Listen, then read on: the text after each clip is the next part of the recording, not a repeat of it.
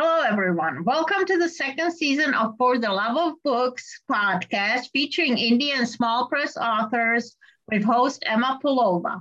November is the National Novel Writing Month, and our guest today is young adult author Melanie Huyenga, who has been participating in the Writing Challenge since 2008. Melanie is a designer, jock, reader, beer and wine lover, wife, and puppy mama. At the end of the interview, Melanie will share the details of her book giveaway of Flickr. Welcome, Melanie. Thank you very much for having me. Why did you decide to participate in NaNo back in 2008, and how did you find out about the writing challenge? So when I first heard about it, I had been considering writing a novel. I was actually living out of the country. I was living in Mexico with my ex-husband starting in 2007, and I was not working, and I decided I was going to write a novel. I had a lot of free time, and so I threw myself into researching the publishing industry, and this is when writer blogs and author blogs were really popular, and kind of got enveloped in that world. And NaNoWriMo was something people were talking about, and I had written a memoir as my first full-length manuscript, and then got this idea for a book, and decided I would try Nano. And so, because I had the time and thought I would do it. And I'll say it's not as hard to meet those word count goals when you don't have a job. So, and my only responsibilities were making sure I cleaned the house and kept my husband fed. So it was not quite as challenging as it probably was for most people in the world who are participating in this. So it was easy for you, would you say, back then? It was back then, yes. As a writer, I wasn't as developed as I am now. So the things that I like about Nano, I really learned at that time. And it was, everything from how long I can write at one time before I'm done. Like I typically don't write 1,667 words in one sitting. 1,000 words at a time I can do. And that's pretty standard for me when I'm on a roll. Oftentimes it's 500 to 1,000. So I learned I need to write that in a couple different periods of time. Like I don't try to do it all at once. And that was something that took me several nanos to learn. And you also have to kind of let go of, you can't edit while you're writing or you're never going to make any progress. Right. And even now I struggle with that because I want it to be perfect. And that's not what this is about. Yeah, me too. Yeah, that's a challenge in itself, right. Not to edit. Yep. Right. Why are you participating in the challenge this year? And mainly, how are you doing with your project? So this is funny. So I'm working on my 13th novel, I think, right now. I've published 8. And last year around this time, I published a blog post called Nano No More. And I'm not doing Nano anymore because XYZ. And I gave all these reasons. And I've learned enough about, or not enough, but I've learned about myself, what I need to know. And there's no point.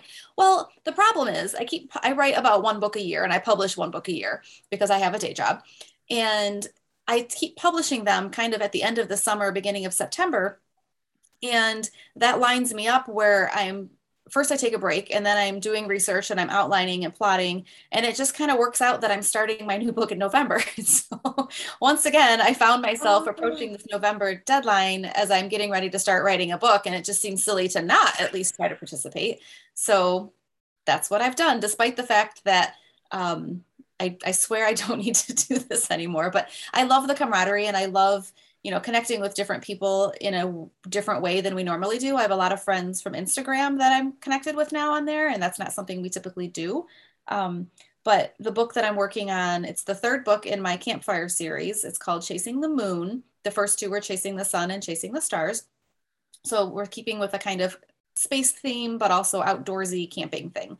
And as I mentioned right before we came on live or on air, I still have to do the research for this.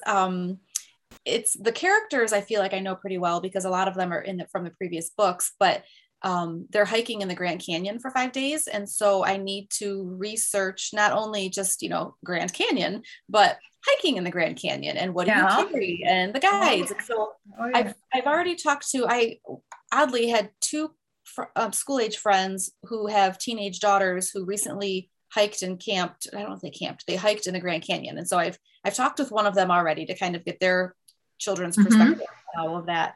But I reached out to a few other friends who said that they've done some hiking. And so I need to set up calls with them to get kind of that personal input that and you go can't on there from looking online. I feel like anytime, I mean, that's true for anything nano or not, but anytime you can get kind of a firsthand account of something, that's really helpful. But yeah, I need to basically look at pictures of the Grand Canyon, and I've heard there's a discovery session on hiking in the Grand Canyon or camping in there that I'm supposed to watch. So I'm hoping to watch that as well. But this book, I didn't even say what it's about, did I? So they're hiking in the Grand Canyon, and it's a dual POV. One of them, the side characters from Chasing the Stars, Melody, is now 18 years old, and she likes her best friend, who's a female. And it's the POV from her and the friend as they're on this trip with the families and other people, and kind of exploring what it means to go from friendship to something more. But also the main character is, she's a really popular video person. I think it's going to be on TikTok, but I try not to name actual social media accounts in my books because it just dates them. But essentially a viral TikToker type person who does science-based posts. And so there's this drama that somebody duetted her and went badly, and she's in the Grand Canyon and can't respond, and it's because there's no internet signal or whatever. So that's kind of the theme of it, and just kind of deciding, yeah, I clearly can pitch my book because I haven't written it. So that's about all I have to say about it. To what extent have you planned this book? I've outlined it. I do a rough outline. I've always considered myself a plotter. As I've read up a little bit more, I might be more of like I'm not a pantser, but each chapter is like a paragraph, maybe a couple sentences that I say what's going to happen. And as I get further along, I may fill that out a little bit more, but I don't have like pages for each chapter. My chapter is only a few pages long. So, but I've done some extensive character development and figuring out, I like to figure out what is everybody's kind of like, what's their pain point? Like what do they want? Why can't they have it? You know, what happens if they don't get it? Even the minor characters. One thing that a lot of readers have said is that that my side characters have a lot of depth as well. It's not just the main characters. And I really take pride in that. And it's because I think I take that little bit of time. And even if we don't get into it too much in the book, just knowing that they have this undercurrent going on and there's something challenging them, I think makes more well-rounded characters and makes it more interesting to read. Absolutely. Yeah. So what tips can you give to the participating RIMOs this year? So one tip is what I said kind of already is don't expect that you have to do it all in one sitting, especially if you're not used to writing this much. I prefer to write in the morning. I typically get up, start my day an hour sooner than I need to.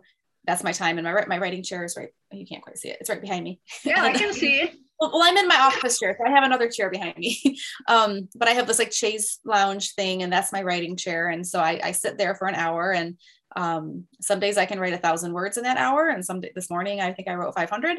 And so ideally then, if you're working like I am, at lunch or after work or something like that, you try to get those few other words. One thing I tell people when I first started writing, I had really, really low word count goals for myself. I like daily goals, but it was like 100 words. And as you know, as a writer, like 100 words is nothing. Like that does not take very long to write. Really what it is, it's that trick of getting yourself to sit down and do it. Exactly. A little bit, you get going. I'm a big fan of motivators. So I think, I literally have, I realize that people listening can't see this, but I have a bag of Chewy Sprees literally right here.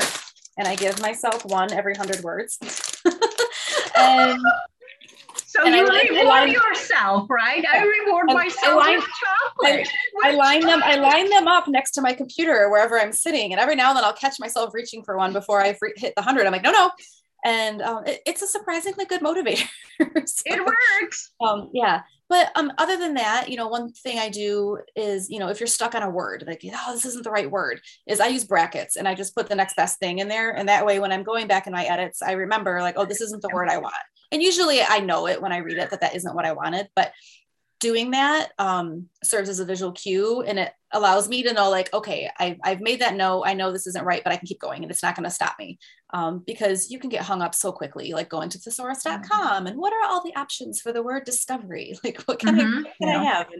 And, so really anything to keep yourself focused. I've resorted to throwing my phone across the room so that I can't check my phone while I'm trying to write. It's a bad habit that I have. So, really just, lower your expectations of what you're doing, and then, but increase your expectations to stay with it, so don't expect perfection, but expect dedication, if that makes sense. So. And how did you get rid of the tendency to constantly edit after yourself? I've been struggling with that too, and that just slows you down overall. Yeah, it's tough. And sometimes I'll catch myself and I'm like, what are you doing? You've been staring at this page for 10 minutes. Like, no.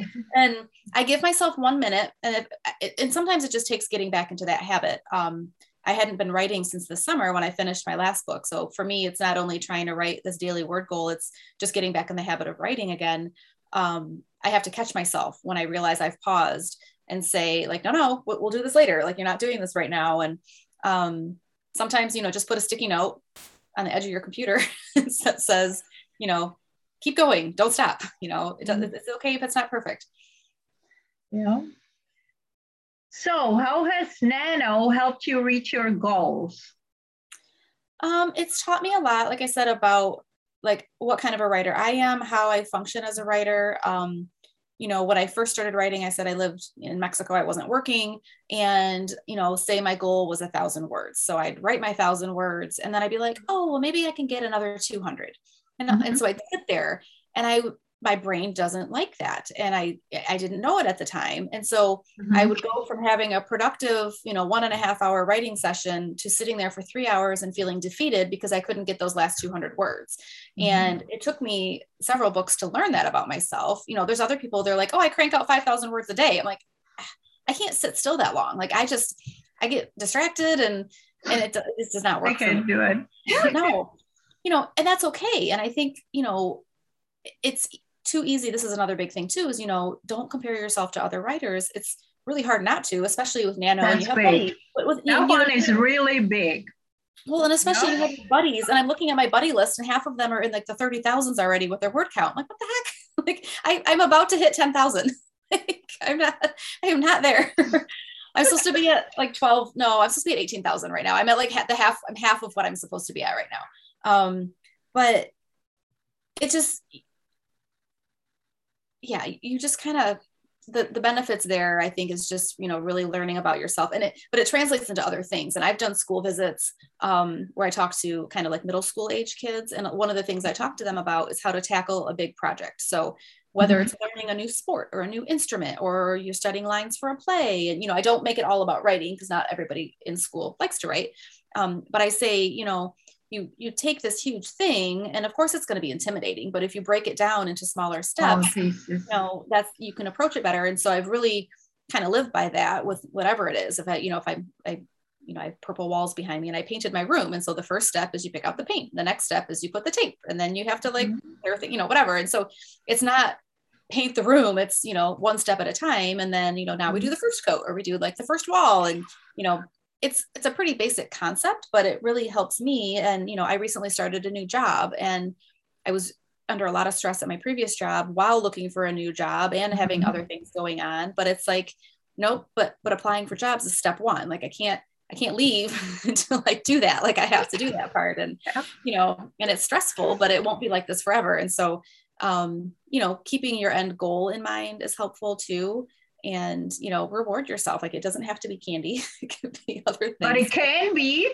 And if you have that time, and, especially on a weekend, if you, write 500 words and go walk around the block, or, I've started doing like jumping jacks and stuff during the day, because I'm working at home now, and I'm in this room all day long, and I need to move around. So I'll get up and do jumping jacks, or, kick my legs around or something, just to reward myself from doing that work. And then you sit back down and do it again. Yeah. I go for a walk. Yeah. And then write again. When I come back from a walk, I write again. Okay. How many books have you published based on your Nano participation? Oh, geez. I think 4. Okay. So, and it's tough because all of them well, not all of them, but since publishing the first book, all the books that I've worked on for Nano, I've published. So I may not have won Nano, meaning I didn't hit the 50,000 word count goal at the end of the month. I did finish the book and I did publish it. Okay. Now the first one that I published, I did complete in that time. I won then. There were a couple that I won, but yeah. So of the actual winners, I'll say 4, I think. So that's pretty good. yeah. So today we'll be talking about your Nano 2010 book, Flicker. Tell us all about it. What inspired you to write this book? So Flicker is about a girl who uses sunlight to go back to yesterday. So it starts off where she uses her ability to fix silly things. So if she gets in a fight with her friends or fails a test, she can go back and change it. And in Flicker, there's a mystery where girls in her town start disappearing, and she realizes she could help them, but she'd have to tell someone her secret. So I got the idea, and the flickering comes from, so if you've ever been in a car driving on a sunny day and the sun comes through the trees above you and there's like a strobe light effect, it really messes with my head. Like I sometimes feel like I'm going to have convulsions. Like, you know, it's really bad. Like I have to shield my eyes, and it's not even just in a car, but usually it is in a car because you're going fast enough. And I was in Detroit going to visit my grandma and driving when all of a sudden I'm like, what if there's a girl who, when this happens, she goes back to yesterday? Like it literally just like popped in my head. Nice. And I like that. I know. So I was like, what? Like, I don't write things like this. I write contemporary books. So I wrote a trilogy. That Flicker is the first book in the series, but I still swear that I'm not a science fiction writer. Whenever I'm at events and I talk to people and say it's time travel, they're like, "Oh, I love time travel." I'm like, you might not like my book because it's more about what happens when she goes back, and she only goes back to yesterday. It's not like she can pick and choose or anything like that. But yeah, I got the idea. I had not written young adult before, but my previous books, I had teenage protagonists, and some friends had suggested perhaps I try young adult. This is around the time when Twilight was really big. And so, you know, I was new to the genre, but I was like, hey, why not? And I'm like, let's try first person present tense while we're at it. So I did all that and just loved it and realized, so that's what I write. I write first person present tense. I love the immediacy of it. You can't dawdle on a whole lot of things because you're just basically stuck in the character's head if you're doing that. There's certainly limitations, but yeah, I really enjoyed that and did a lot of research. There's something called the Buka effect. I think I have it in the beginning of my book. That's something they see in helicopter pilots. So, you know, you think about a helicopter, it's got the steady rotation of the rotors and the sunlight coming through. Certain pilots, it affects them the way it affects me, and they can't be pilots basically, or they can't fly a helicopter. There isn't a known cure for it. It's just something, flicker vertigo is another word for it, which is, you know, how I landed on using Flicker for her, what she calls her ability, and what I named the book. But I will say, when you use a common word for the title of your book and for a syndrome, you can't use it in any other context in that book. So, right. You know, so Flicker, I can't refer to flickering lights or anything like that because it confuses the reader. Yeah. So for 3 books, I couldn't use that word. And so in my next book after that, I'm like, I get to use Flicker again. So what was the biggest challenge in writing Flicker?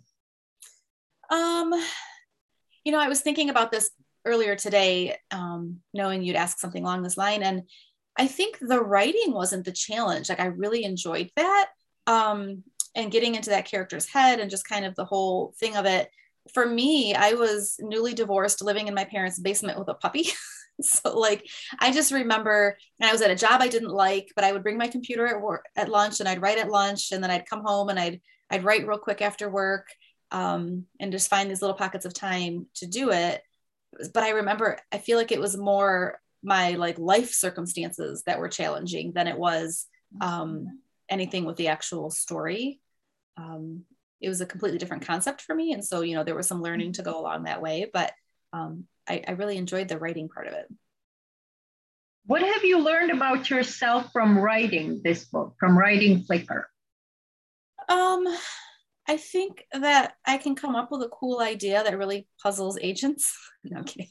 I queried this one. So I ended up self-publishing it, but I did query it for about 1.5 years. And several agents had the full book. And it's, you know, if you know anything about the publishing industry, it's that it's a business at the bottom end of the day. And if an agent doesn't know how to market, if they don't know how to market your book, and it's, you know, it's considered kind of a magical realism, but that was a little bit before that was really becoming a thing. I didn't know what to call it. You know, I don't know why I thought an agent would. So I never got any bad feedback. It was just, I don't know what to do with this. So, which is why I ultimately decided to self-publish it. But I think, yeah, just, it was the first one I published, and I did the cover myself, and I had some help with the formatting at the time. Now I do all my own formatting, but it just, you know, having that finished product in your hands and knowing like I could do it, like that's really what started this whole thing for me. You know, I'm, like I said, I just published my 8th novel in September or August. And, you know, I don't see myself stopping. It's like, you know, sometimes it's not necessarily lucrative for me, but I enjoy it. And I don't see myself stopping anytime soon. I don't, that's not even I something. hope not. You have to keep on going. We all have to keep on going.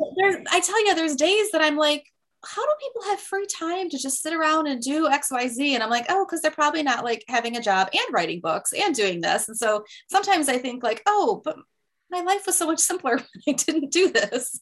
But I love it. And I love the community and just everything about it. So that's not going away. What sets you apart from other authors in your genre?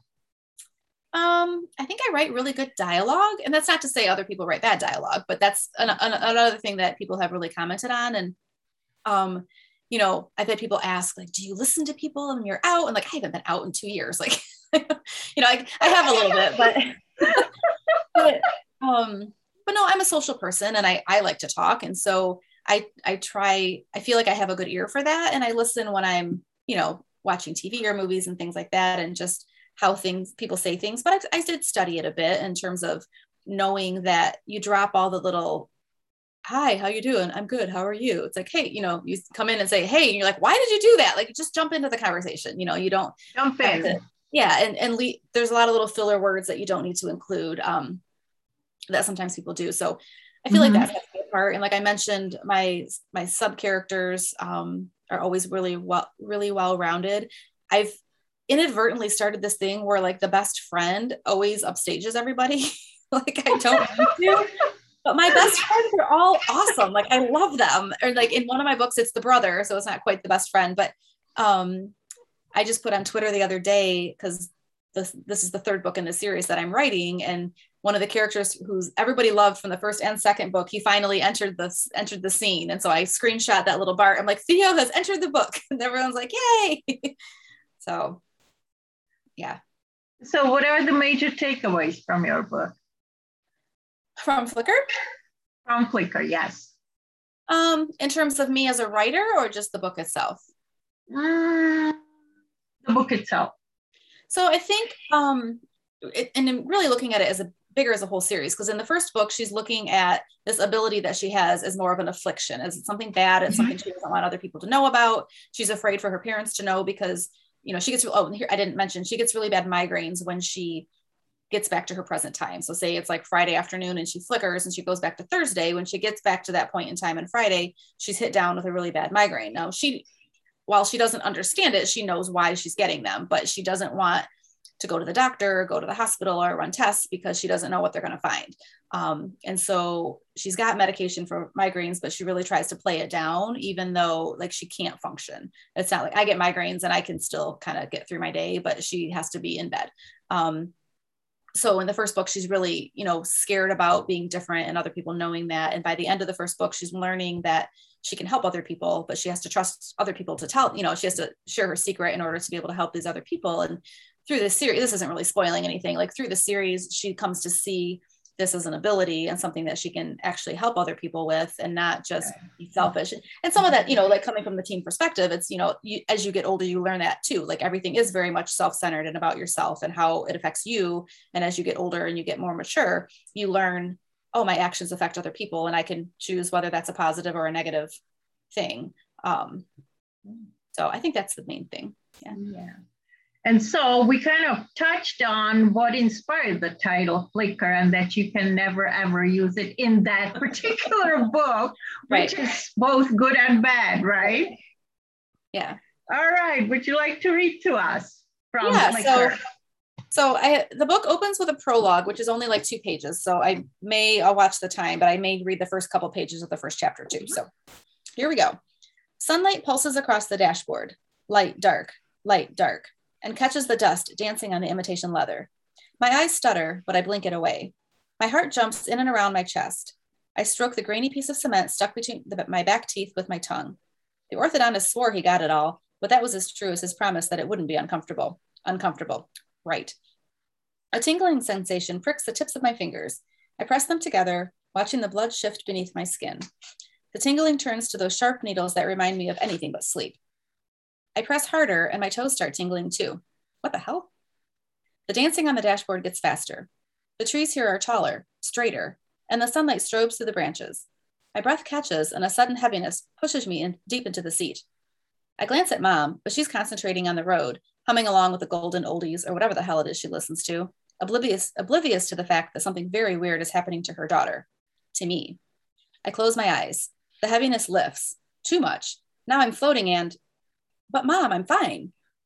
Mom crosses the kitchen and leans against the counter. Biz, you're going. The dentist said your face will change if you don't get braces. Your entire face could look different. A sense of deja vu slams me over the head. I've had this argument. Next, Mom's going to grab the stack of mail that Dad left on the counter and toss it in the basket. She does. Biz? The words tumble out of me. Mom?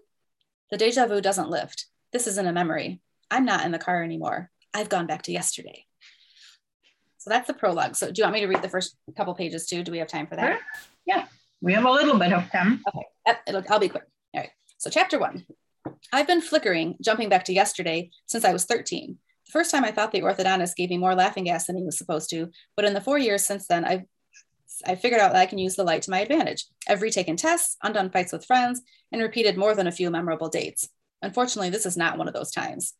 Music blares from a speaker in the corner of the gymnasium, the heavy bass vibrating through me and everyone else flailing on the dance floor. A disco ball throws flashes of light spiraling off every surface in the room. I throw my head back and close my eyes, pretending to lose myself in the music, when really I'm just trying to block out the damn light. I love this song. Amelia, my best friend, grabs my arm and bounces next to me. Her wavy dark hair sways with the music, unlike mine, which hangs limp over my shoulders. My eyes open a slit. Didn't disco balls go out in the 70s? She laughs, a throaty giggle that makes me smile. So keep your eyes closed. I won't let you run into anyone. Yeah, right. I sway next to Amelia, scanning the crowd for Robbie, my boyfriend, and spot him against the far wall laughing with a couple friends. His blonde hair practically glows in the blinking lights. He notices me watching him and smiles. As I lift my hand to give a half-hearted wave, a low chuckle behind me makes me turn. How long did you promise to dance? Cameron, my other best friend, stands flat-footed with his arms crossed, indifferent to the movement surrounding us. His dark eyes twinkle, a smile lifting the corner of his mouth. Amelia spins, sending her hair flying. 3 songs. This is number 2. And thank God it's almost over. She laughs. Come on, Biz, you love it. She throws an arm over my shoulder and we knock hips. Cam nods at our friends near Robbie. I'll be over there. The song ends and the blinking lights slow to a lazy loop around the room. Crap. I also promised Robbie one slow dance, and from the look on his face as he weaves through the couples already pressed together, I'm not getting out of this. He smiles. They're playing our song. We don't have a song. I know, but I requested it, so that makes it our song. His lips graze my cheek and he places my hands behind his neck. Our bodies brush as we turn in a small circle. Is this really so bad? He whispers. No. I rest my head against his shoulder. My eyes close, but my thoughts are anything but relaxed. This is supposed to be what I want. A boy who wants to dance with me and spend time with me and seems to think I'm cute. So why do I feel so antsy when he's around? I mean, I know why. He's hardly the first boy I've dated, and I always get this feeling after a couple months. But why can't I just be happy? And that's it. Excellent. Thank you. You're welcome. Would you like to give us the details of your book giveaway? Yes. So I'm giving away, and I've forgotten, did we say a print or an ebook? I think we said, did we say print copy? But in the US? We said print. Yeah, I think so. So yeah, so if you're watching this, it happened to be, here's a copy of Flickr. And yeah, we'll be giving away one copy to anyone who lives in the continental US, but I don't know how we're entering. How are we doing that? The first person who emails you about the book with their address will get the book. Great. So that is our giveaway. Perfect. And before we do our parting shots, I would like to thank our sponsors, Doc Chavent and Digital Quill Services for Writers with author Kali Nye. Melanie, would you like to give us your parting shots? My parting shots? If you've got a story in you, just write it and don't worry about everybody else or what they're doing. Just stay focused on yourself and do come up for air and celebrate with your friends then. But keep at it, and at the end of the day, or at the end of the year, you'll have a book. So, and it's the best feeling in the world. All right, and here are mine. Buy indie, read indie, and write indie. Keep your fingers on the keyboard and your butt in the chair. Log in your word count daily to win the Nano 50K challenge, because you too can become a published author. Listen in on major podcasting apps like iHeart, Stitcher, and many more. Podbean. Thank you, Melanie. Thank you very much.